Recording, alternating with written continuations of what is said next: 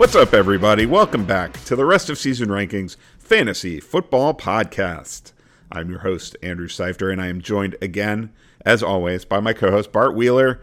And Bart, it's a special time of year. Football season is just around the corner. We've got, some running back news lately with the Ezekiel Elliott signing that we talked about last episode. Of course, also the Dalvin Cook signing, and now there's some Jonathan Taylor trade rumors. He's officially free to go look for a deal, but we're not here to talk about that today. We are here to talk about the quarterback position because we are kicking off our position preview madness, as we call it. We're going to try to cram in 4 position preview episodes this week if we can possibly do it, because we know this is the peak of fantasy football drafting season, and we're of course going to begin with the most important position in real life football, the quarterback position. Are you pumped? I am pumped, and yes, it is the most important in real life, not so much in fantasy, but for those super flex leagues out there, it becomes a lot more important. So we'll dig deep. We'll talk about we'll get all the way down into the 20s and even like some of the backup quarterbacks who might be interesting. I want to ask you about the Arizona situation, which that'll be later in the episode for sure. Oh yeah, we're covering every team. I got 45 quarterbacks to talk about today, so all right, I'm ready to go. Yeah, man, let's do it. I think we want to. Maybe we should just kind of talk about like general quarterback strategy as it relates to I know like J.J. Zacharyson is the late round quarterback. I heard him on a podcast. I think Justin Boone the other day talking about how you have to kind of adapt, and late round quarterback isn't what it used to be. So curious, like what your overall draft strategy is with quarterback. Do you tend to skew late, or are you buying into sort of like the big 3 or 4 or something like that at the top? Well, last year was interesting because last year it was sort of like a revival of things we saw years ago where there was a huge difference between the upper echelon quarterbacks and everybody else. So if you did have one of those top 3 guys last season, those 3 being Jalen Hurts, Josh Allen, and Patrick Mahomes, you had a pretty big weekly advantage over your opponents. Now I play in some 6-point per passing touchdown leagues, and in those leagues it was an even bigger discrepancy there. So be mindful of your settings. Historically I've never really been wedded to any one strategy when it comes to quarterbacks. I just always I treat it the same way I treat other positions. I want to find the edge over my opponents. So I'm trying to figure out where teardrops are, where I can get big advantages over my opponents, whether it's at QB, whether it's at RB1, whether it's at wide receiver 2, whatever the case may be, because that's how it's going to all add up for you is, break down each of your starting lineup positions and are you better or worse than most of the people in your league at those positions? So that's really what it all comes down to. And then there's just a lot of variation in that strategy because, you mentioned it before, there's super flex leagues are a big thing right now. So obviously you need to prioritize quarterbacks a lot more significantly in those super flex leagues than you do in the single QB leagues. In single QB, I'm not going to overreact to what happened last season and feel like, oh, you got to take one of those big 3 in the first round or something like that. I don't think most people aren't doing that, and I think that's the right call. You don't want to overreact to one season. I still sort of like I'm okay with in like a standard 10 or a 12 team league with a single QB, just sort of waiting on the position and maybe drafting a couple guys. Jeff Ratcliffe is someone who's talked about this, like take a boring veteran and then an upside guy. Yep. I think that's a very viable strategy in a single quarterback league. But again, if a guy like Josh Allen or Patrick Mahomes or Jalen Hurts falls, like if they fall into the 3rd round of a draft or something like that, I would certainly be open to taking them. So there's a lot of different ways to build a roster. Yeah, I'm with you. It's all about value, kind of like you said. It's like if they fall to the 3rd round, that's kind of where I have them ranked overall.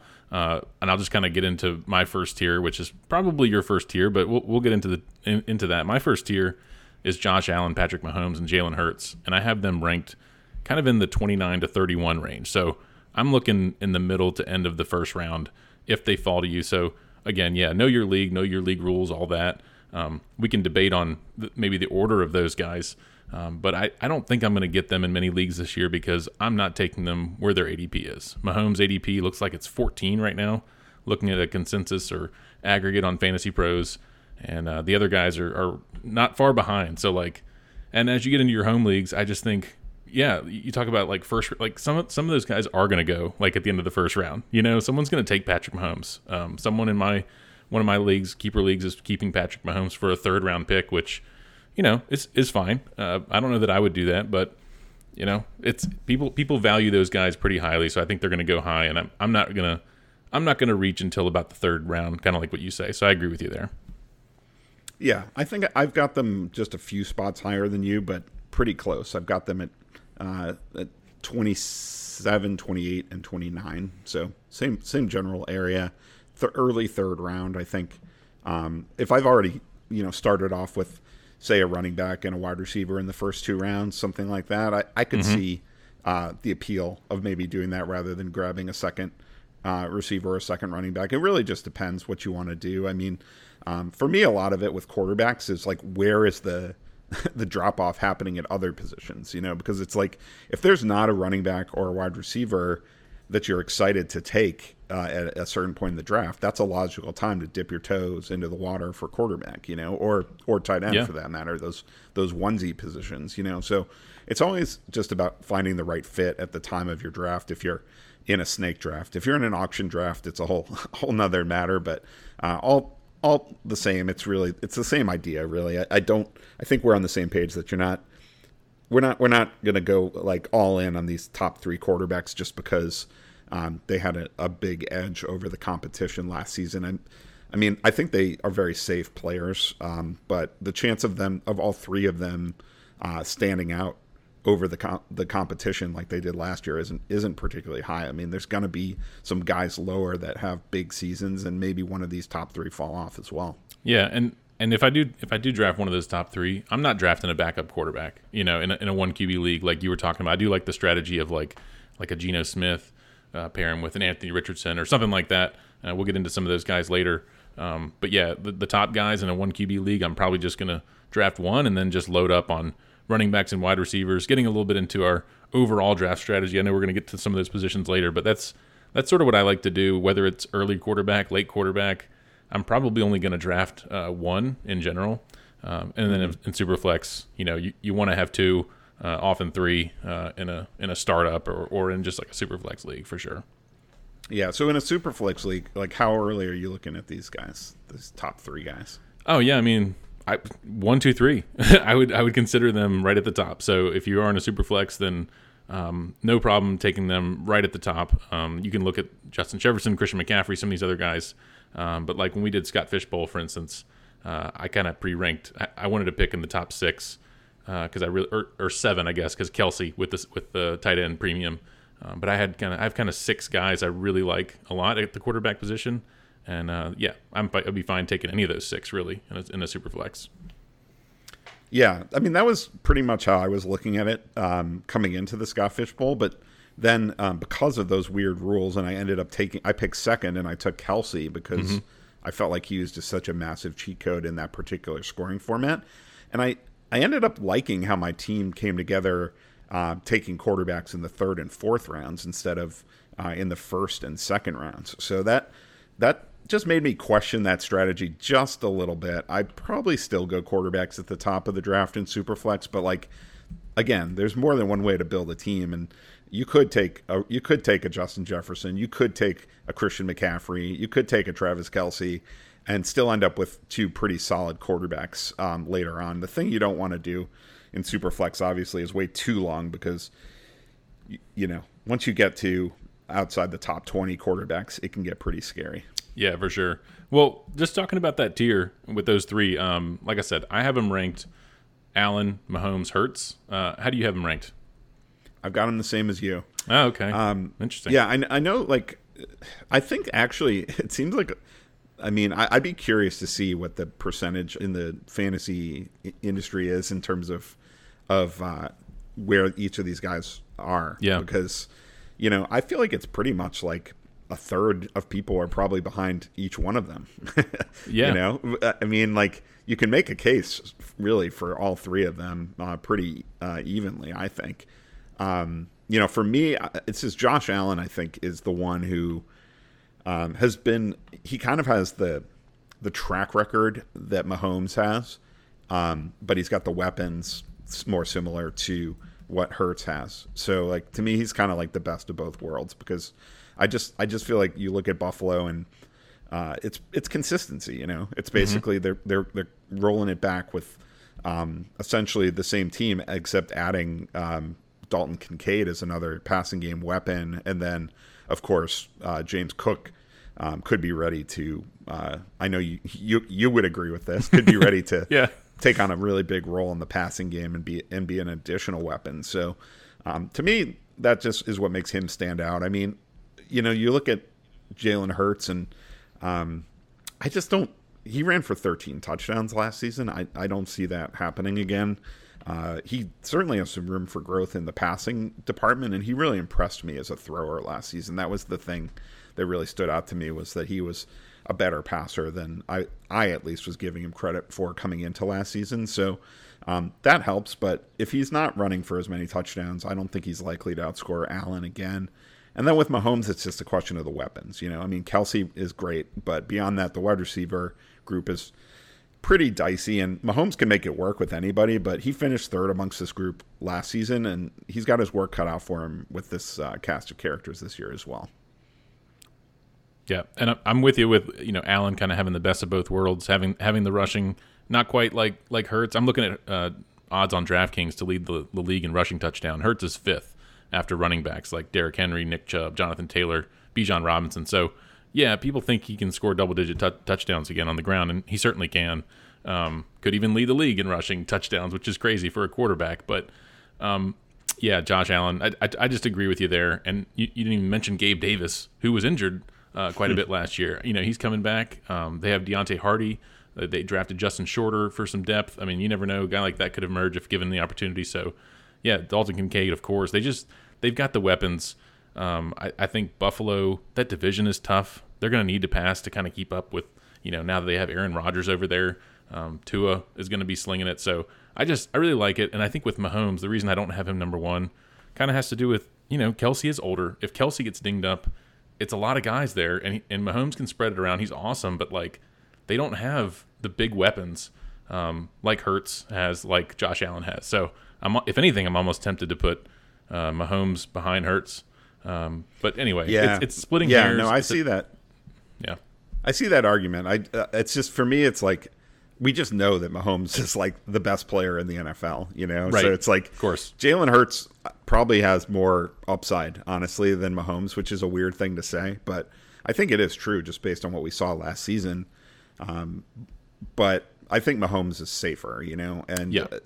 And the difference, even in the upside case, is not massive. I mean, Hurts last season outscored Mahomes by 0.7 fantasy points per game, so not a massive difference. So I just early rounds, I don't want to blow my draft, so I lean a little bit towards safety. But the bottom line, I think, is that all three of these guys are really safe and have really high ceilings and high floors, and are just really good players. It's just more a question of your roster build. Yeah, and what I was going to say about tiers is like this is why you have tiers, because if I'm in the third round and someone takes Mahomes, and then maybe it's a couple more picks to me, maybe I want to take Allen, or maybe I let one more guy go, and then I end up with Hurts. Like, I'm fine with any of these guys is the point here. They're all awesome for various reasons, and they're all in a tier, and I kind of don't want to be the first, you know, to get a guy. Like, I'd almost rather be in a spot to get value and get one of these three toward the end of the third if it falls that way. Yeah, that makes sense.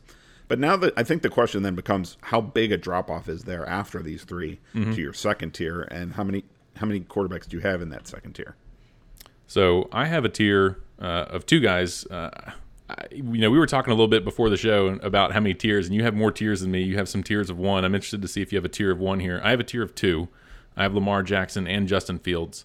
But when I look at my overall rankings, I definitely have Lamar slightly higher. So it's like, it is a tier, but those other three I could literally put back to back in my overall, and I do.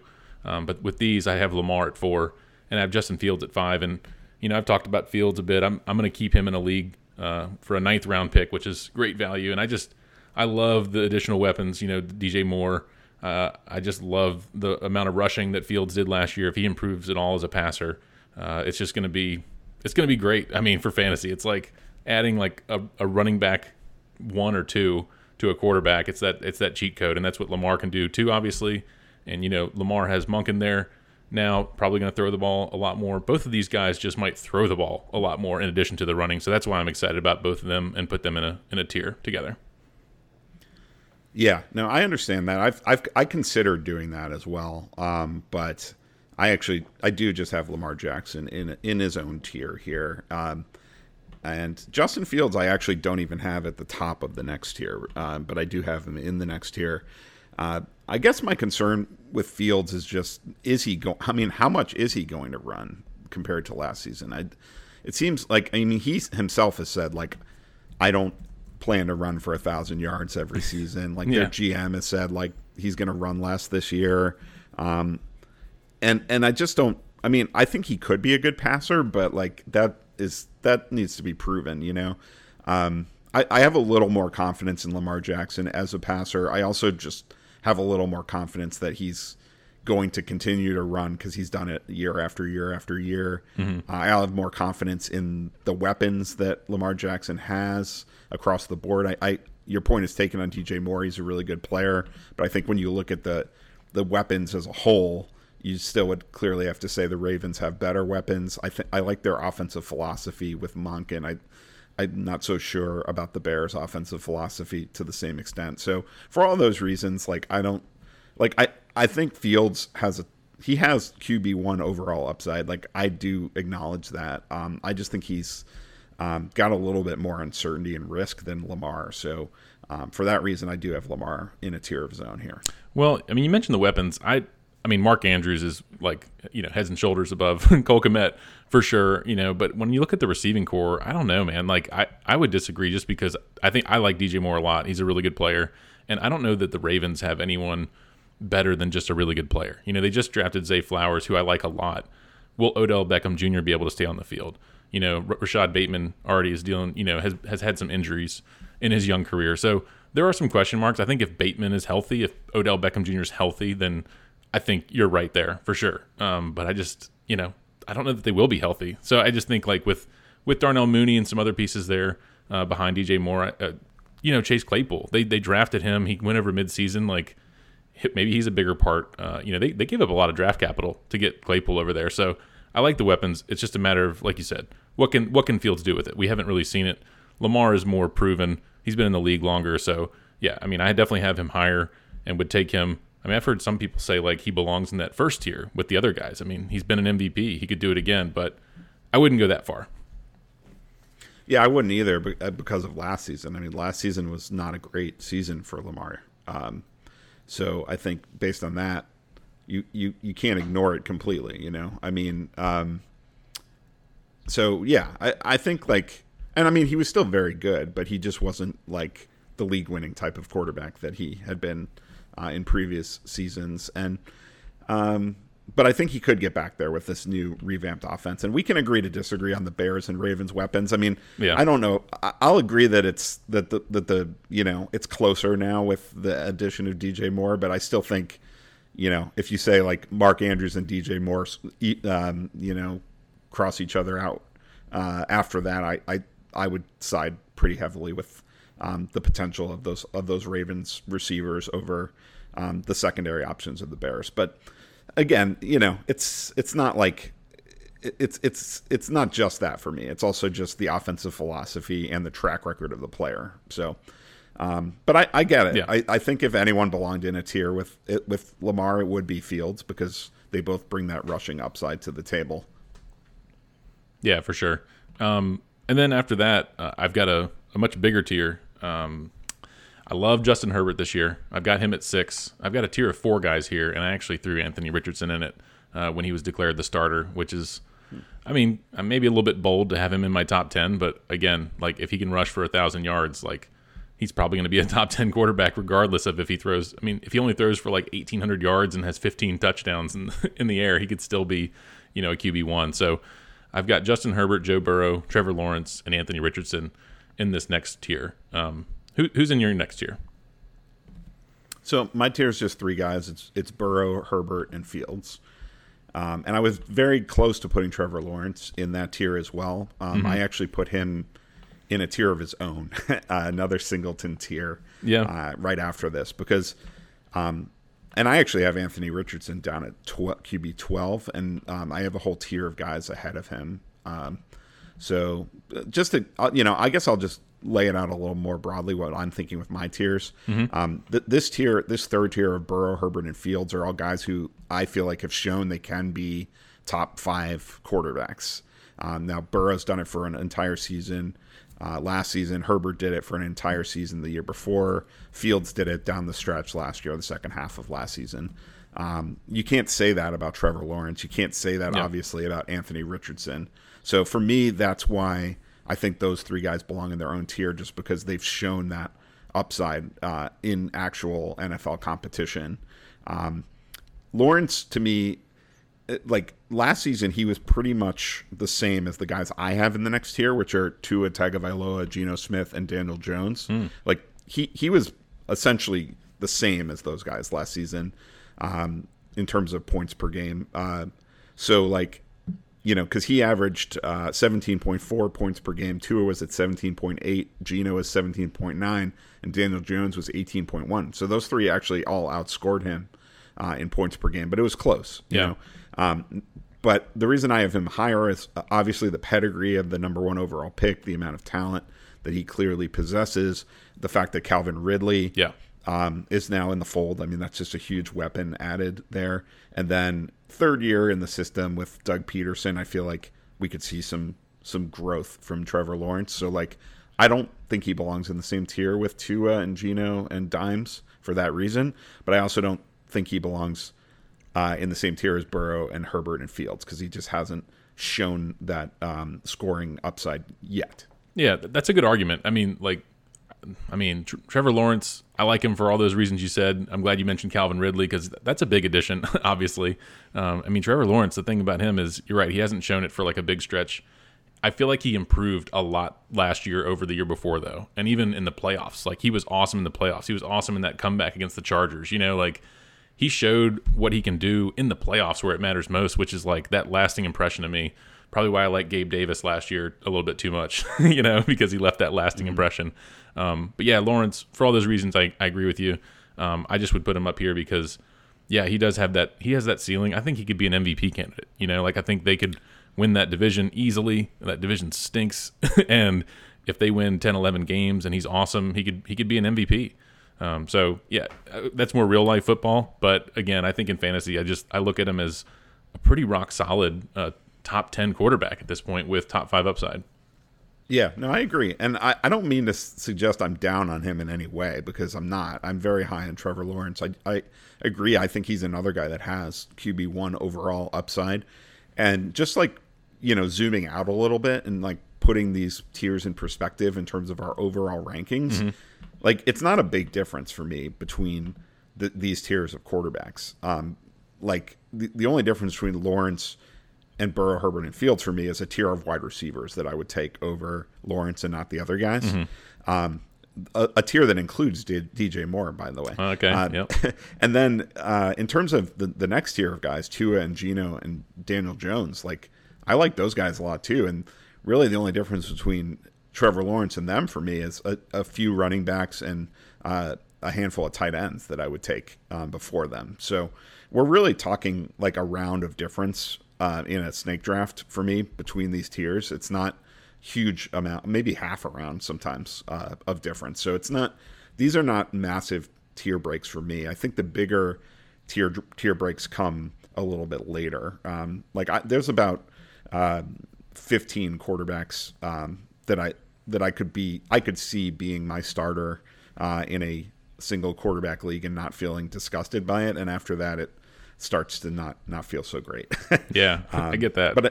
But I did want to touch on Anthony Richardson, since you have him aggressively ranked, in my opinion. Yeah. I think he has a high floor. I don't necessarily think he has a high ceiling, though. I just don't. I'm skeptical about his passing ability, and then it's just a question of, like, how much can he possibly do with his legs? Yeah. He's going to need to score touchdowns, not just rushing yards. So, I guess the the upside scenario is kind of Justin Fields from last season. I guess that's what you might say.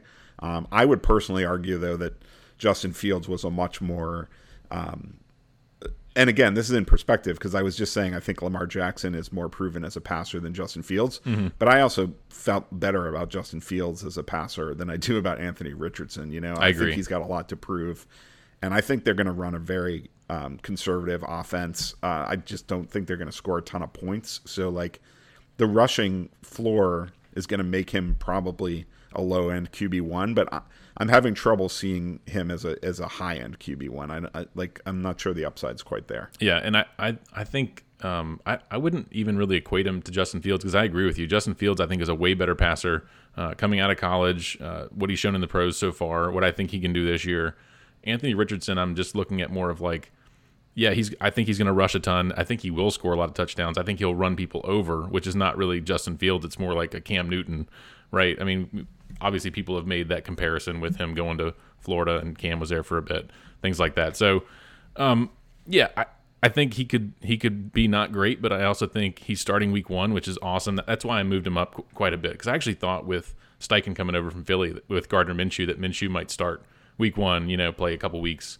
But the fact that Richardson's getting a shot, and with the new coach, with this whole Jonathan Taylor mess, maybe he's gone. They almost feel like they're getting into a little bit of a rebuild mode, and I think they could just give Richardson the keys as long as he stays healthy. So I think if he plays 16, 17 games and they just let him go, whether he's that good or not, if they're losing games, maybe they don't care. So that I see the upside if they kind of let him play, Yeah, I don't know. I just don't know if the offense is going to be good enough. But I guess the interesting question is him versus, that tier I was talking about of Tua, Geno, and Daniel Jones, because I feel like all these guys are a little bit underrated in terms of their what they did last season and the fact that they can easily do it again. I mean, yep. I don't see any reason they can't. I mean, Tua is rolling it back with arguably the best 1-2 combination at wide receiver in the entire league and arguably the best offensive play caller in the entire league. So, and I was a guy who was skeptical about Tua in the past, but I have had an epiphany and I am sold on Tua now. I just think he's in the perfect situation for his skill set. And we saw it last season. I mean, he was just consistently putting up QB1 numbers when he was healthy. It was just about injury really for Tua. And I feel like if he can just stay healthy, like he has top 5 upside. Geno was a top 5 quarterback last season, yep. And they've only, we talked about him before. I mean, they've only improved his weapons. I mean, they added Jackson Smith and Jigma. They added Zach Charbonnet. They're bringing everybody else back.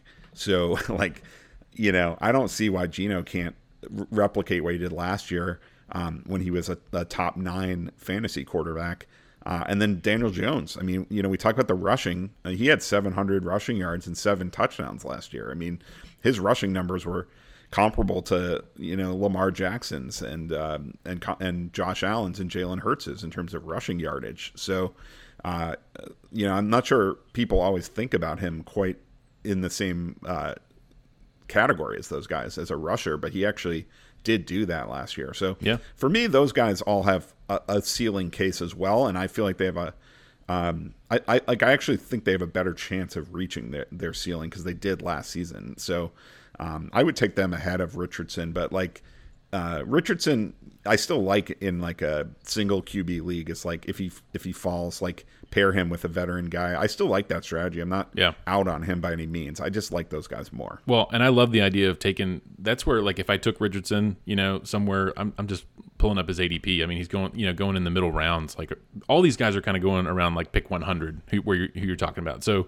if you're in a 10-team league, it's the 10th round. If it's a 12-team league, maybe 8th round or whatever. So yeah, like if you could double tap on quarterback right there, somewhere in the 9th, 10th round, maybe grab 2 of these guys. If you grab Richardson, maybe you want to grab a Geno Smith, like I mentioned before, or Daniel Jones. I'm okay with that scenario and just see how it kind of plays out. Because if Richardson stinks, then yeah, you've got someone who I agree. Those guys have shown it. I have them in a tier. Same thing. Like I have Daniel Jones, Deshaun Watson, who you didn't mention, Tua, and Geno Smith in a tier 4. That's my QBs 10 through 13. So I'm with you there. Deshaun Watson, I mean, gosh, like I could rank him here. I could rank him 10 spots lower. It's really hard to know, but I mean, he obviously has that upside too. He's shown it. It's just been a while, and he has some really good weapons. Elijah Moore, a lot of offseason hype around him, and we've talked about David Njoku before, how he was kind of sneaky good last year. I know you like Amari Cooper, Donovan Peoples-Jones, your Michigan man. Like, he had a really good season. They drafted Cedric Tillman, who's a really good receiver, so they've got some weapons there and a great offensive line. They're going to hammer it with Nick Chubb. Like I said, he's the odds-on favorite to lead the league in rushing yards. He's up there for rushing touchdowns as well. But I think Watson and that whole offense could really hum for the Browns this year. Finally, people have been waiting a while, but I think Watson belongs in that conversation too. Yeah, I actually have Watson and Richardson in a tier by themselves because they're my tier after Tua, Geno, and Daniel Jones. Because that makes sense.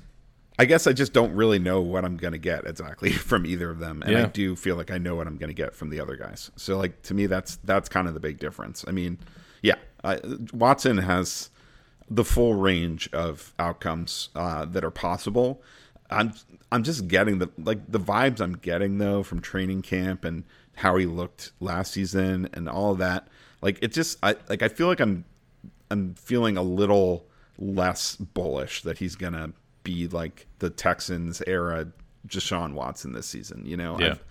I'm getting some Russell Wilson last season vibes a little bit. So I think he still has the upside. It's really a question of how likely he is to hit that upside.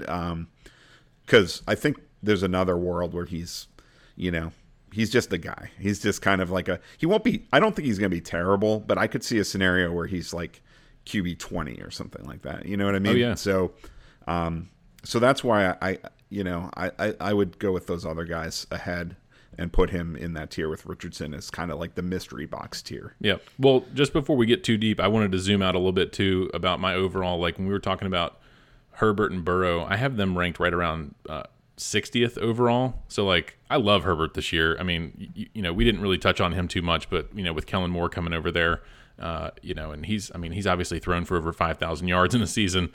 He almost did it again last year and was banged up with the rib injury. They drafted Quentin Johnson. Like, I love Herbert. He doesn't really have the rushing upside. I mean, he's not a zero at rushing. Like, he can get out there and scramble a little bit, and he didn't have any touchdowns, rushing touchdowns last year. He had 5 his rookie year, 3 his sophomore year. So I feel like there's some regression there as well, positive regression.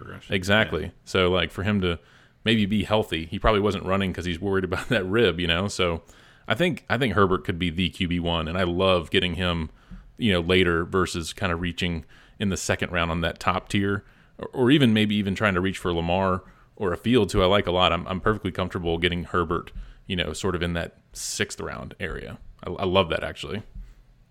Yeah, I mean, in ADP, it looks like he's going more in the 4th round. Well, I guess 5th I'd be more happy, but 4th, yeah. Gosh, 4th is that's too high. Good grief. Yeah, I mean, it looks like these quarterbacks are all going pretty high.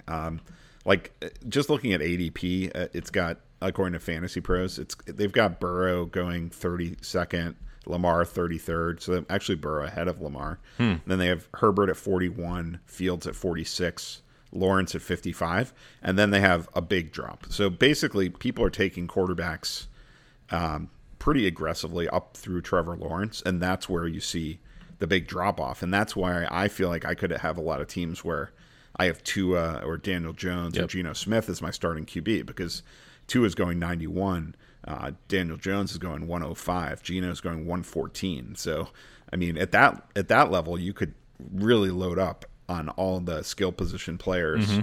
You could fill all your wide receiver spots, all your running back spots, your tight end spot, and then still get a really solid option at quarterback, and a guy that any of those guys, it wouldn't shock me if they outscored even the top tier guys.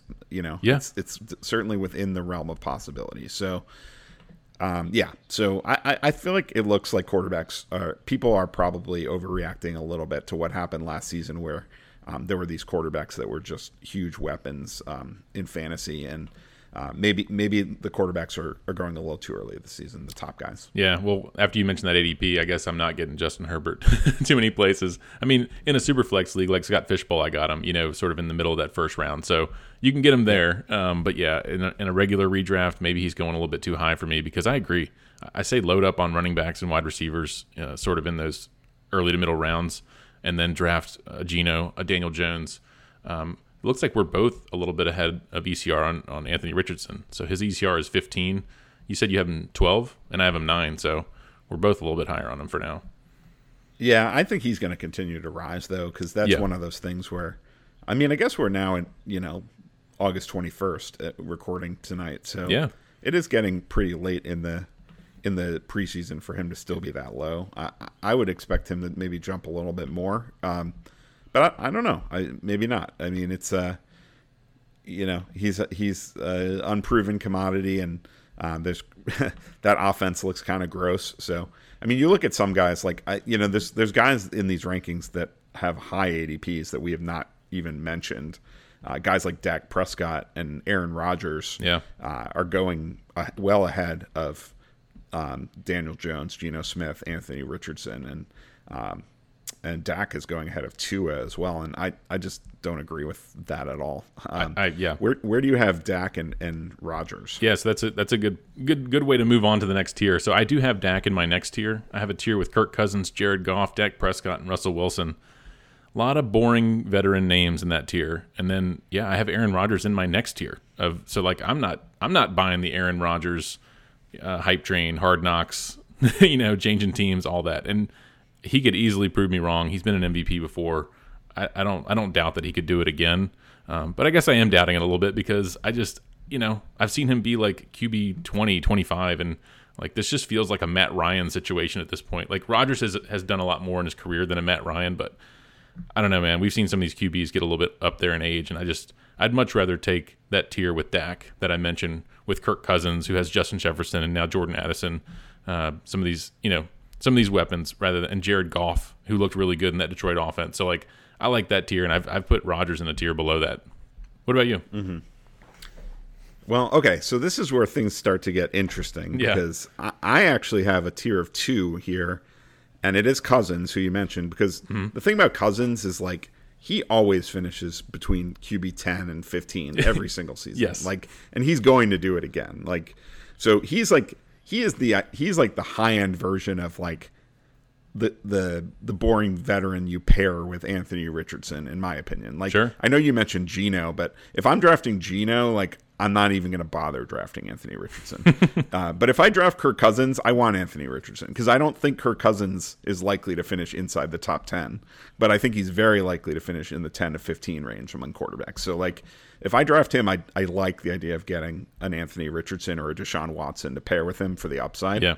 And then the other guy for me in this tier is actually Brock Purdy. Oh, boy. Because, I mean, I think if Brock Purdy is the starting quarterback for the 49ers, and by all reports that's going to be the case, like he's going to put up low-end QB1 numbers. Like he's going to be Kirk Cousins, basically. Like maybe even a little bit better than Kirk Cousins. I just think he's got obviously a little bit more risk than Kirk Cousins. But if you look at what Brock Purdy did last season, I mean, like once he took over that job, I mean, he was a QB1. I'm pulling it up now. I've talked about this before. From week 14 on, he was QB8, QB14, QB13, QB9, QB5. So like high of 5, low of 14 every week. I mean, I think that's what I expect because Kyle Shanahan is a mastermind. They have so many weapons on that team. I mean, they've got great receivers, a great tight end, one of the best, if not the best, pass-catching running back in the league. We saw it with Jimmy Garoppolo. I mean, he always put up good numbers, usable numbers in this offense. I think Brock Purdy can do the same. So, like, for me, those guys, like Cousins and Purdy, are the next tier, like guys that have a chance to be like QB 12 at the end of the season or something like that. And then after that, I have got a tier that includes Dak, but he's actually at the bottom of that tier. For me, it's Russell Wilson, Aaron Rodgers, Goff, and Dak. So I'm way below consensus on Dak, and I'm fine with that. I just, I have real concerns about that offense with Mike McCarthy and letting Kellen Moore go. I just think they're going to be a very conservative offense.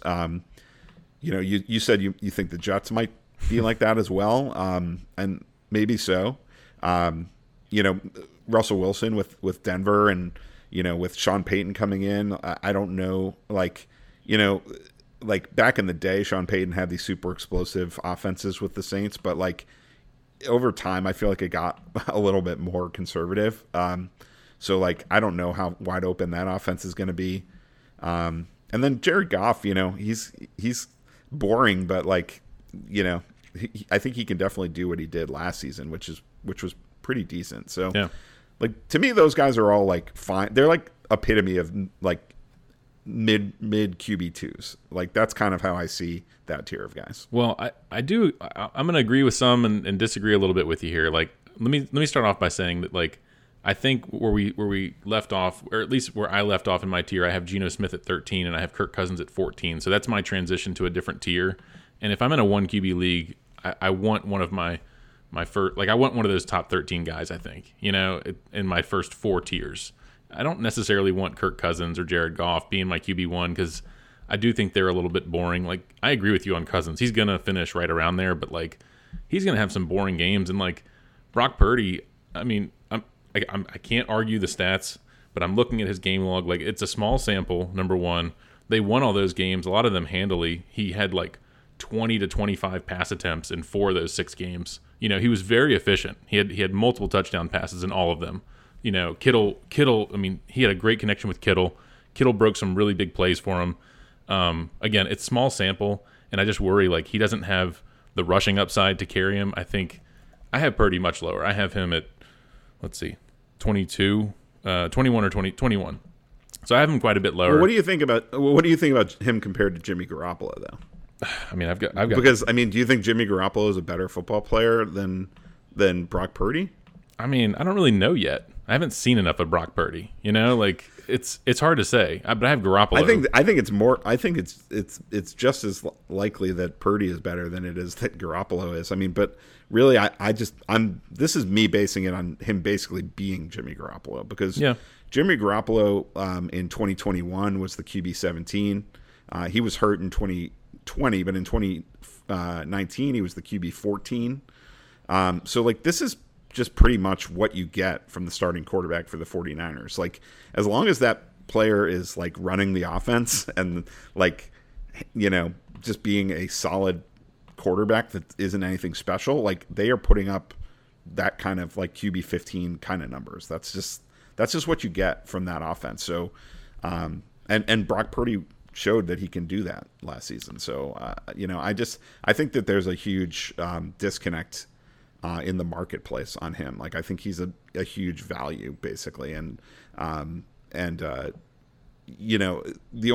only question I really have is just like, is he fully healthy?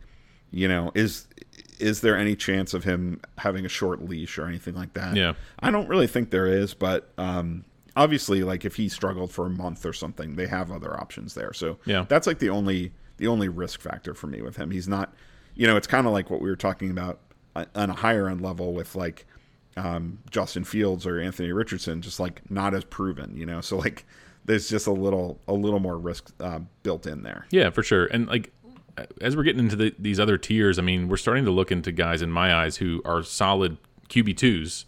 Like, if you're in a super flex league, like, I'd love to have Kirk Cousins, maybe a Brock Purdy. Like, I have him lower, but I mean, you could convince me that, like, hey, look what he did, and he could be that player. But like, I don't necessarily want him to be my QB1 for some of the reasons I kind of outlined. And like you mentioned, like, the risk of having some guys behind him where Shanahan could pull the plug on it and say, look, this is a Super Bowl ready team. This isn't working. I'm going to push my buttons and let someone else, go out there and do exactly what I want to do. But so far, Purdy has shown that he will do those things. So it sounds like the job's his. You might be right. He might be a good value this year. I mean, I would just be thrilled. Like, you could completely punt quarterback in a single QB league, and you could grab Brock Purdy like at the end of your draft. I mean, he's going 170th overall. So what is that? That's like the my math isn't. What's 170 divided by 12? I don't know, like 15th round or something like that. Like he's going late. So, it's one of those things. Like, I would be okay with him being my starting quarterback. I would draft another quarterback if I had him as my QB1. Like I would like pairing him with Anthony Richardson could work. Or like, pair him with Russell Wilson, see if you catch lightning in a bottle with him this season or something, like, or stash Kyler Murray or something. I don't know, but like, there's some risk there, but like, there's a lot of quarterbacks going ahead of him that I don't think should be. Well, I have Kyler Murray is an interesting one you mentioned because when I'm looking at ADP and I see Brock Purdy at 22, and Kyler Murray's a couple spots below him. You are starting to get into, in a 1 QB league, you're getting toward the very end of your draft. And I think Kyler Murray is a name that you want to, like, depending on who you get. Like, I wouldn't draft Anthony Richardson and Kyler Murray, but I would certainly draft Geno Smith and then have a Kyler Murray there, or something like that, right? Like, because Kyler could be a late round quarterback steal this year. I mean, if he comes back, we've seen he could be a QB1. I just think that, like, people are catching on to this late round QB idea. But you're right, like a Brock Purdy you could get toward the end. Kyler maybe. Like, you don't want to forget about these guys. Like, Kyler Murray should not be sitting out there on the waiver wire, because if he's healthy and comes back, in week 3 or 4, something like that, then yeah, I think he's going to be a steal. I know the team's going to be bad, and there's a chance that, like, maybe he doesn't play for some reason, or he's still hurt, but then you just drop him. It's fine. Like, what you have to pay to get Kyler Murray is like nothing now, and it's a great spot. Yeah, absolutely. And we've talked about it on the show before. Like, our rankings up at rosrankings.com are for value purposes, in how you should approach your draft, like how you should draft guys. Whereas like the rankings at Fantasy Pros are more of like a mathematical prediction of who's going to finish with the most fantasy points for the entire season. Mm-hmm. And we know that Kyler Murray is going to miss time. I mean, he could, like, I almost feel like it's a best case scenario that he's back in week 3 or 4. I'm not really anticipating that. I'm more seeing him as like a second half of the season guy, maybe. And of course, the Cardinals are going to be probably out of the playoff hunt by then. So the question is, do they even want to bring him back at that point? But we see teams do that all the time. We see teams that are out of the playoff hunt want to get their star players back anyway, because there's only 17 games a season, and they're primetime must-watch TV, and ratings, and merchandise sales and ticket sales and all these kind of things. They still want to get their star players back. So I feel like there's a decent chance that Kyler Murray plays 8 games this season, and could be really a top 10 quarterback in those 8 games. So like when it comes to these tiers, I have him in a tier of his own, right after that tier of Russell Wilson, Aaron Rodgers, Jared Goff, and Dak Prescott. In the Fantasy Pros rankings, I have him significantly lower. That's actually the place where it's a little harder for me to decide where to rank him, because then you're just sort of trying to game out how many games he's going to miss. Like right now, I've got him 32nd at quarterback, because I'm just basically assuming he's going to miss half the season. And if he does, like, I don't think he can outscore Mac Jones. Like 8 games of Kyler Murray versus 17 of Mac Jones. I think Mac Jones can still outscore him. So like, that's kind of what I'm trying to game out with the Fantasy Pros rankings. But that's why we have our own rankings on our site, to help you with those drafts, because those Fantasy Pros rankings and all the analysts are playing the same game. It's a math game. It's not a draft value game. Yeah, and we try to do our math offline. It's always dicey when you try to do it quickly on the podcast live.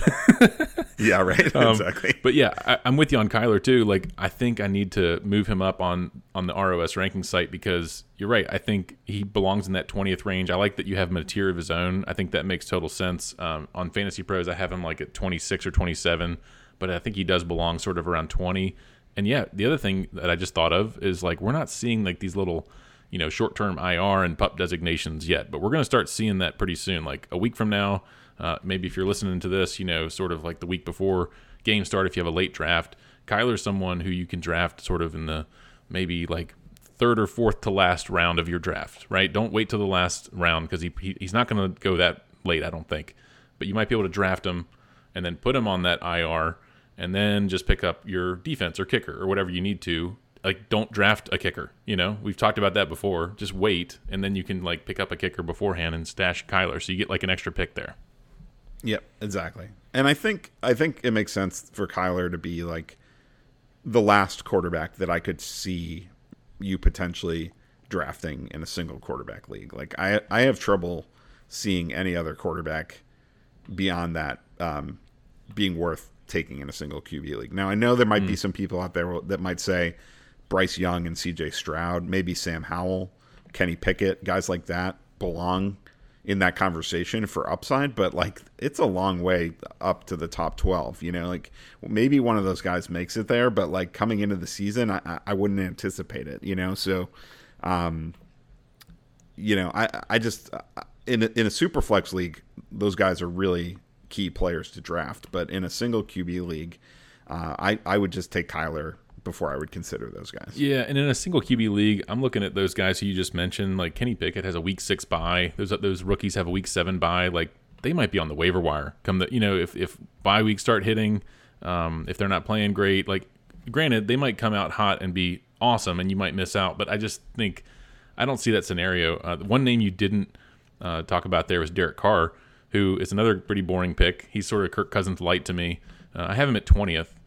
Now with the Saints, if Michael Thomas is actually healthy, which big if, but Chris Olave's an emerging star there. They've got like 20 tight ends, including your boy Taysom Hill. I don't know how they're going to use him this year with Derek Carr there, but we've seen Derek Carr be, a top 15 quarterback. We've seen him be an MVP candidate.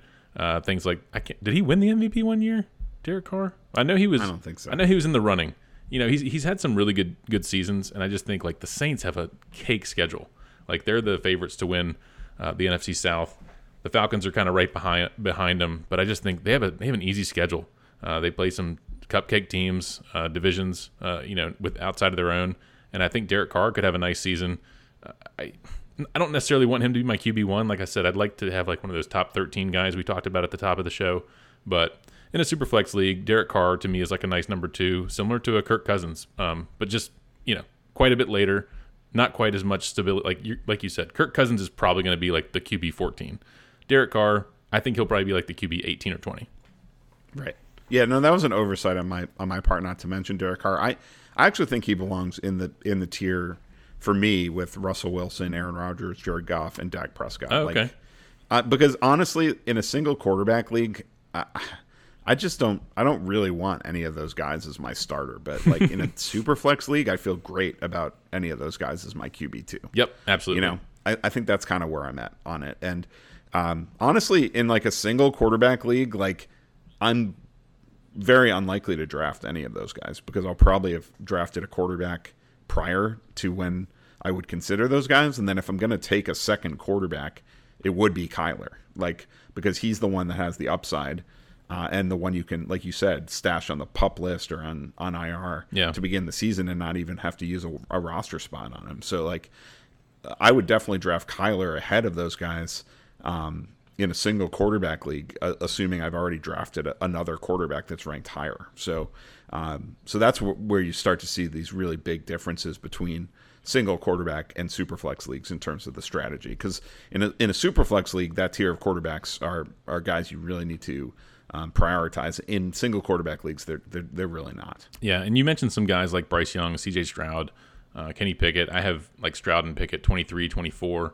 Someone I have ahead of them is Matthew Stafford, who, again, these are all guys where if I'm drafting them in a 1 QB league, I'm probably picking someone else because I'm not that confident that Matthew Stafford is going to survive the season, right? He's dealt with some back injuries. These other guys are rookies. We don't know what they're going to be like. So these are guys who, and you mentioned Purdy as well. I have him down there, but I just think I have these guys in a tier where I'm like, look, if I'm drafting them, hopefully I've already drafted someone else, or I'll draft someone even later, like a Kyler Murray. Like I could do a Matthew Stafford and Kyler Murray. Maybe Matthew Stafford plays in September, and then Kyler Murray comes back, and Stafford gets hurt. So you can do stuff like that where you're drafting 2 quarterbacks, but I don't feel great about them being my first quarterback either. Yeah, at this point, it's almost like I would almost just transition the conversation to be like a super flex focus because to me, the way I did it with the tiers after Kyler was I did like the young upside tier and then like the boring veteran tier. So my upside tier is Kenny Pickett, Sam Howell, Bryce Young, and C.J. Stroud in that order. And then my boring veteran tier is Ryan Tannehill, Stafford, and Jimmy Garoppolo. So like, in a single quarterback league, like I said, I'm not drafting any of these guys. If it was going to be one, it would be one of the young guys. But I'm not like, you can't really go into a draft thinking. I mean, maybe if you draft Cousins as your starting quarterback and you miss out on Anthony Richardson, you miss out on Deshaun Watson, like maybe you'd say, oh, what the heck, I'll take Sam Howell in the last round, or I'll take Bryce Young in the last round. Like I could see that, I guess. But generally speaking, like these guys are like Howell is the one that's kind of moved up for me. Like I'm intrigued by him. From a super flex perspective, because like he does really seem like he has the rushing upside that's pretty intriguing, and then I think he's got pretty good weapons there in terms of a 1-2 punch with Terry McLaurin and John Dotson. Like I like that a lot. I like that they have Eric Bieniemy calling the plays now. Like they're going to have an innovative offense. So like I actually like him better than Bryce Young and CJ Stroud for this season. Those guys, I'm a little worried they're going to have very vanilla conservative offenses. Maybe they get to open things up a little bit late in the season, but I don't think they're going to run as much as Howell either. So from a fantasy perspective, I think Pickett and Howell I feel a little bit better about in terms of adding some rushing value, having the weapons at wide receiver. So I take those two over the guys that were picked at the very top of the draft this last season. Interesting, because that's probably against the grain of what most people are doing, and it's definitely not what I'm thinking. I definitely have Bryce Young the highest of all those guys you just mentioned. I actually like some of the weapons they have there. I know like Adam Thielen could be totally dust at this point at this point in his career, but like if DJ Chark can stay healthy, like he's coming off a little bit of an injury. They drafted Jonathan Mingo, who I liked a lot coming out. So they have some weapons, but you're right. Like that's got to be like a bottom 5 wide receiver group in the NFL, don't you think? Well, I mean, I don't know. I'd have to look at them all. I mean, again, if they don't stay healthy, it's kind of the same thing I was talking about with Baltimore. Like Baltimore has a lot younger guys. I mean, Odell Beckham. What's the difference between him and Adam Thielen? I mean, they both might play 5 games. You know what I mean? So it's like I think there's injury risk there. Yeah, I mean, I think Beckham is a more dynamic player than Thielen. And also like there's the other guys like they don't have a Mark Andrews. Yeah, they don't. And I mean they do have Frank Reich there now. I think your point is like they could have some very vanilla offenses. I think CJ Stroud is even more likely to have that with D'Amico Ryans coming over. I think they're going to be run the ball, but I think Bryce Young could get a little bit more, open up the offense. So I have him highest, but I'm actually going to have to mention my guy Desmond Ridder here because I have him higher than Sam Howell. And both of these guys, I mean, they're second-year guys. I like Desmond Ridder more coming out of college. I think Sam Howell's an interesting prospect because, like, if he had come out a year before, he was looked at as like a top 5 pick, and then he stayed in college and didn't do himself any favors, and Desmond Ridder did when he led Cincinnati to like the BCS, games and all that. But yeah, I just think that like Ridder, I think here's what I think about Sam Howell. I think Jacoby Brissett could end up playing a lot there, just like he did last year. Now, last year it was because Deshaun Watson was out, but like Ron Rivera could be like, look, I'm looking at like my job security here, and I think if Sam Howell isn't good, I think we could see Jacoby Brissett, who was very serviceable last year in Cleveland. So I think Ridder might have a longer leash with Taylor Heineke behind him. I know we're talking about a lot of Washington quarterbacks here and former Washington quarterbacks, but I think Ridder could just be a lot safer, and he threw a lot more toward the end of the season. They started opening up and passing it a lot more down the stretch. So I actually like Ridder over Sam Howell. Interesting. Yeah. I mean, I guess I'm not super shocked that you like Ridder because you do have him in our Dynasty League. I do. Yeah. I'm pretty low on Ridder. I think that Falcons team is just going to be so run heavy again this season. You're making me look now about them opening up the offense last season. I mean, he threw for 224 yards in week 18. I guess that was like his high. Yeah, I mean the attempts went up. Yeah, the attempts went up. Yeah, I don't know, man. I still think they're going to be one of the most run heavy teams in the league. I sort of feel like to me it's I see in terms of the skill set the point you're making. Like I think you could make an argument that maybe Ritter is a better player than Howell, or at least he has a higher draft pedigree and all that. But neither of them had a super high draft pedigree, so it's not like that's. I'm not going to put that much weight on that. I'm more like interested in the system. Like the Eric Bieniemy system just feels a lot more interesting to me for fantasy value than what the Falcons have going. Yeah, so that's a good point.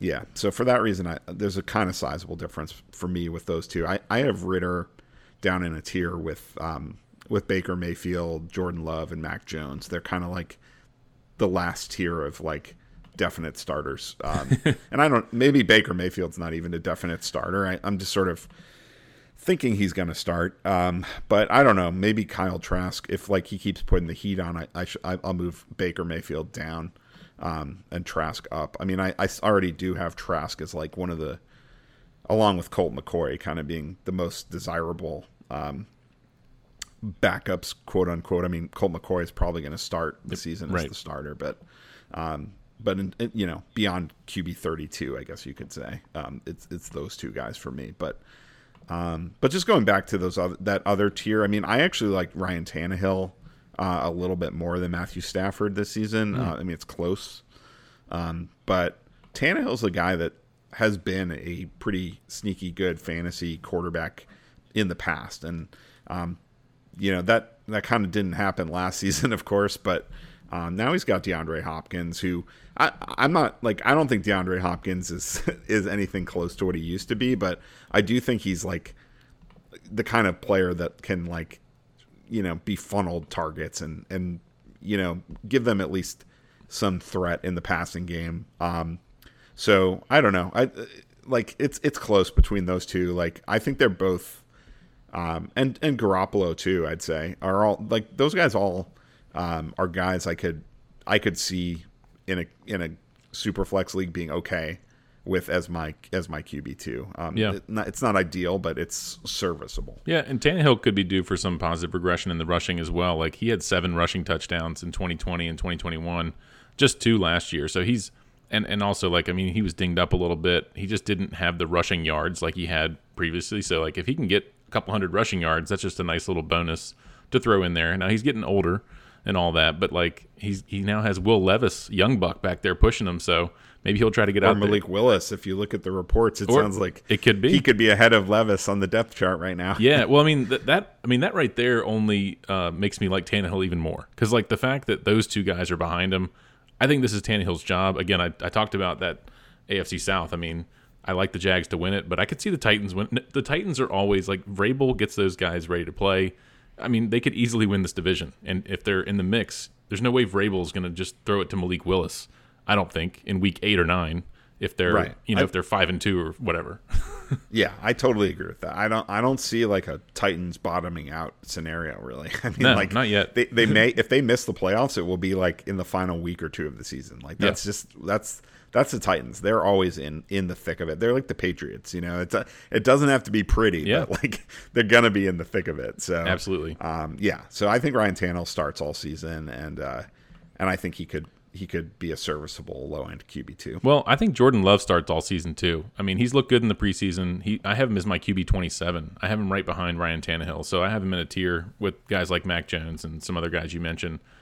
So like, I mean, he's got some decent weapons, and Christian Watson, Romeo Doubs. I mean, he lost some of his weapons. They went out to the Jets, so it's a young group, and they're going to run the ball a lot too. But like, I just look at the depth chart there, and like, what are they going to do? I mean, I think they're going to let Jordan Love be their guy. So he could fail, but like, we're talking about like, we're getting pretty low here. I would be okay with Jordan Love. Like, again, like in a super flex league, this might be your QB3, So like, I'd be fine with that with Jordan Love.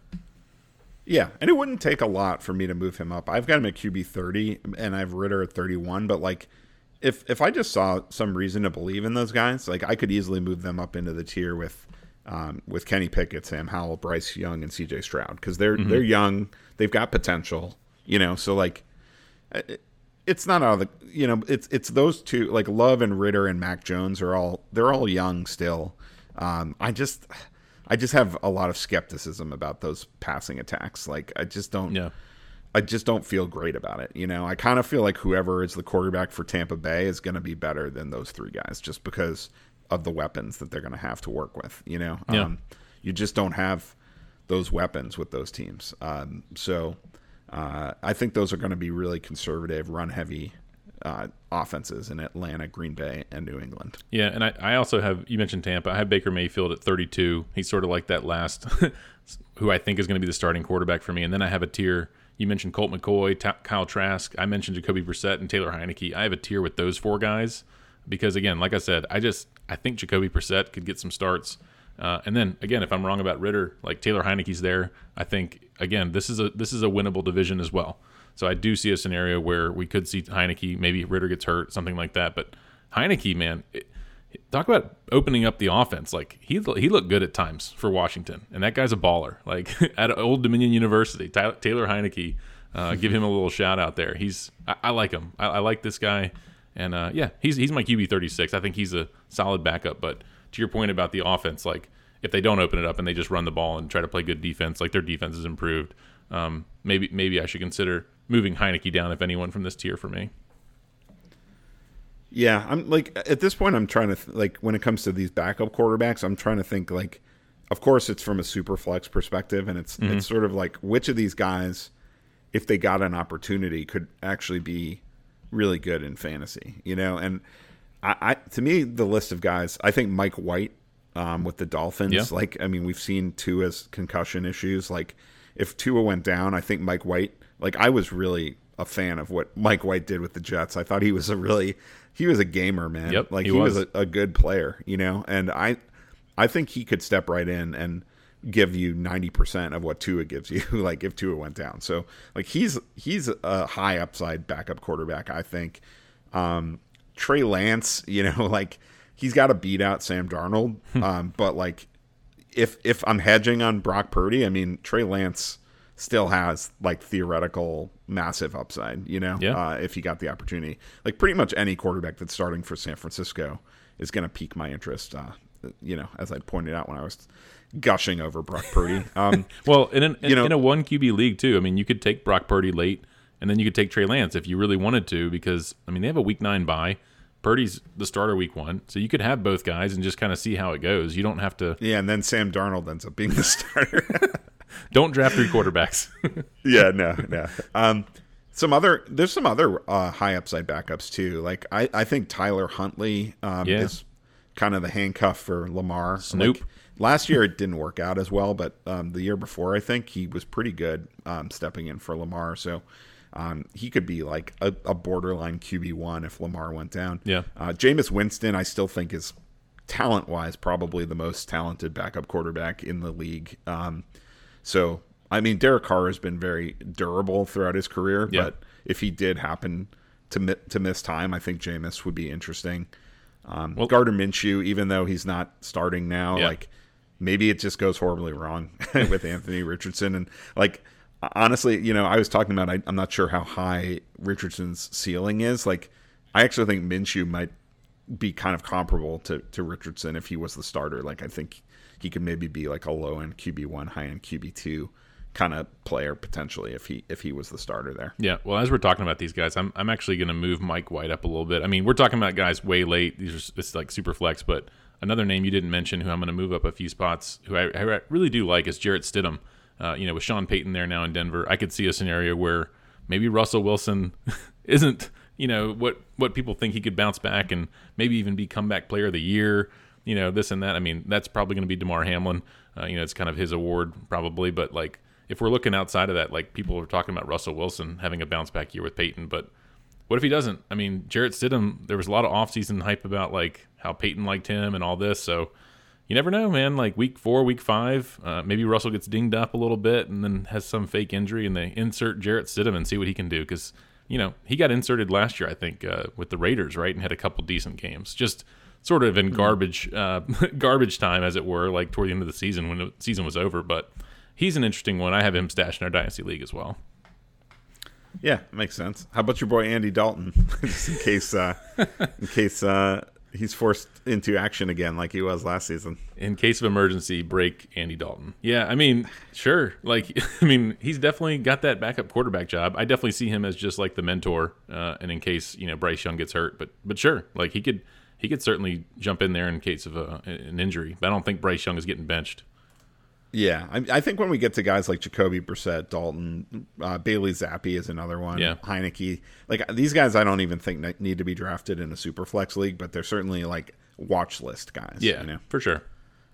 And then a couple QB3s who we briefly mentioned, Sam Darnold and Clayton Tune. I mean, these guys, there's just an outside chance that these guys are starting games. I mean, Clayton Tune could theoretically start in week 1. I don't see it happening, but it's theoretically possible. Sam Darnold, I think he would need an injury, another injury to Brock Purdy probably to sniff the starting lineup. But like I said, because of the upside of that offense, like if he jumps Trey Lance in the packing order, like he's a interesting sort of stash, I guess, or at least watch list guy. Yeah, I think another name I'll just throw out real quick. I know we're getting super deep. If we're talking QB3s, I think Aiden O'Connell is gaining a little bit of steam, rookie out of Purdue.